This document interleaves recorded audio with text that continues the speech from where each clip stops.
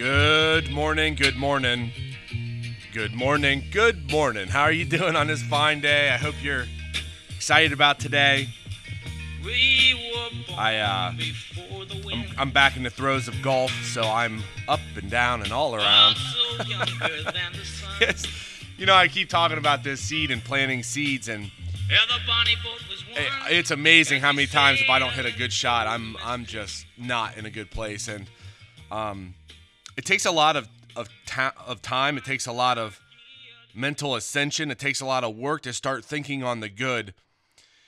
And it really does work when you start thinking good. When I was younger, I used to play soccer, and I always heard, look good, feel good, play good. Look good, feel good, play good. I'm starting to change that to think good, feel good, play good. You start thinking good, you're going to start feeling good, and you will start playing in your life good.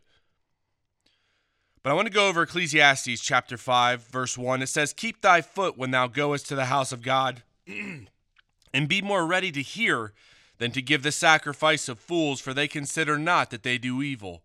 And when you're in the house of God, be not rash with thy mouth, and let not thine heart be hasty to utter anything before God, for God is in heaven, and thou upon the earth, therefore let thy words be few." Isn't it wonderful, the difference in administration? Before, they were to keep their mouth shut. They were to listen. Now God wants that relationship. God wants you to talk to him. Now, I still give reverential awe to God. I don't really curse God. I know a lot of believers that will really complain, and I go back and forth with it. It's probably beautiful. If I'm being honest, it's more real. But the relationship is what God requires. The relationship is what God wants from you. And Jesus Christ died for that relationship, that you can start to go to God, talk to God, hear from God. And the beautiful thing is that peace and his loving disposition. If you want to see God's love in your life, if you want to see God's state of peace, it all comes through the instrument of the relationship. So start to build a relationship with God. Verse 3, "For the dream cometh through the multitude of business, and a fool's voice is known by the multitude of words." Be careful what you speak. And I think this is kind of interesting considering what I've been working on. I don't know where it talks about the fool's voice is known by the multitude of words. I know that there's another place where it talks about folly will come from this as well. Be careful what you say. "When thou vowest a vow unto God, defer not to pay it. For he hath no pleasure in fools. Pay thou which thou hast vowed." I've done this personally. Don't vow unless you're going to pay it. It is not worth it. But if you're going to do something, do it for yourself, do it for God, and just start walking on that thing, whatever it is you're going to do. I know that when I was younger, I had read this verse, and I wanted to read every day, and it was on my heart, and all I wanted to do was be like, God, I'm going to do it every single day. But I considered it, and I just made a covenant with myself. I'm going to do this every single day, and I've done a pretty good job, but there have been a lot of days I haven't read. Be careful what you say when it comes to God. If you make that covenant, pay it. Verse 6, "Suffer not thy mouth to cause thy flesh to sin, neither say thou therefore before the angel that it was an error. Wherefore should God be angry at thy voice and destroy the work of thine hands?" And that has to do with, causing to vow that vow. Verse 6, "For in the multitude of dreams and many words there are also great vanities, but fear thou God." Verse 8, I love this verse. Stay in your own lane. "If thou seest the oppression of the poor and violent perverting of judgment and justice in a province, marvel not or be not astonished at the matter." Violent perverting of justice. Isn't this true? I see this all the time. And it's hard not to go in my mind, what can I do to help? What can I do to help? The only thing we can do is pray. You pray to God, you lift it up in the name of Jesus Christ. If God calls you to do something, you do something. But in general, just know, into verse 8, "For he that is higher than the highest regardeth, and there be higher than they." God knows what's going on, and it's God's job to take care of it. Therefore, don't carry the yoke. Don't carry the weight. Set yourself free. Pray about it. Don't get anxious about situations you can't even influence.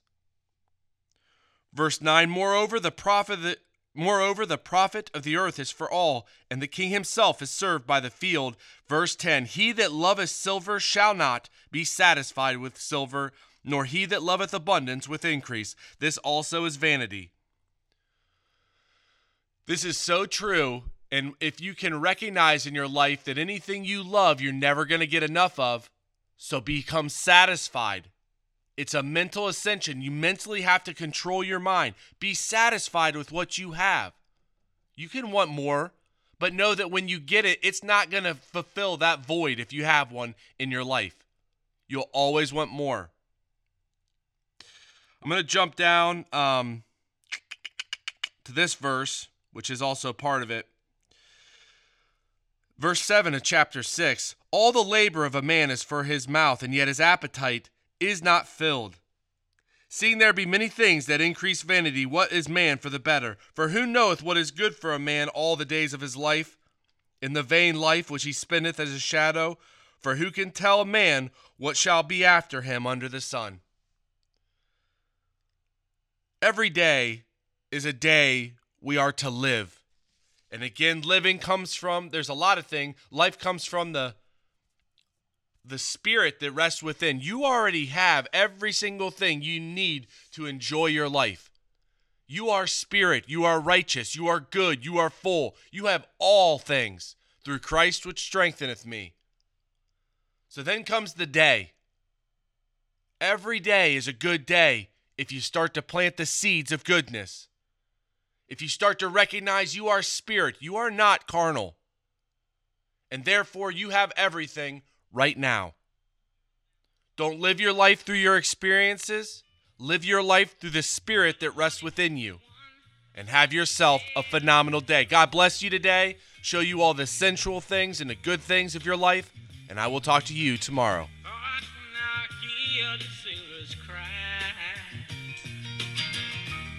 Smell the sea and feel the sky. Well, Heavenly Father, I thank you so much for today and for every single thing you do for us. I just pray for my hand and also the doctor's appointment today, that it goes well.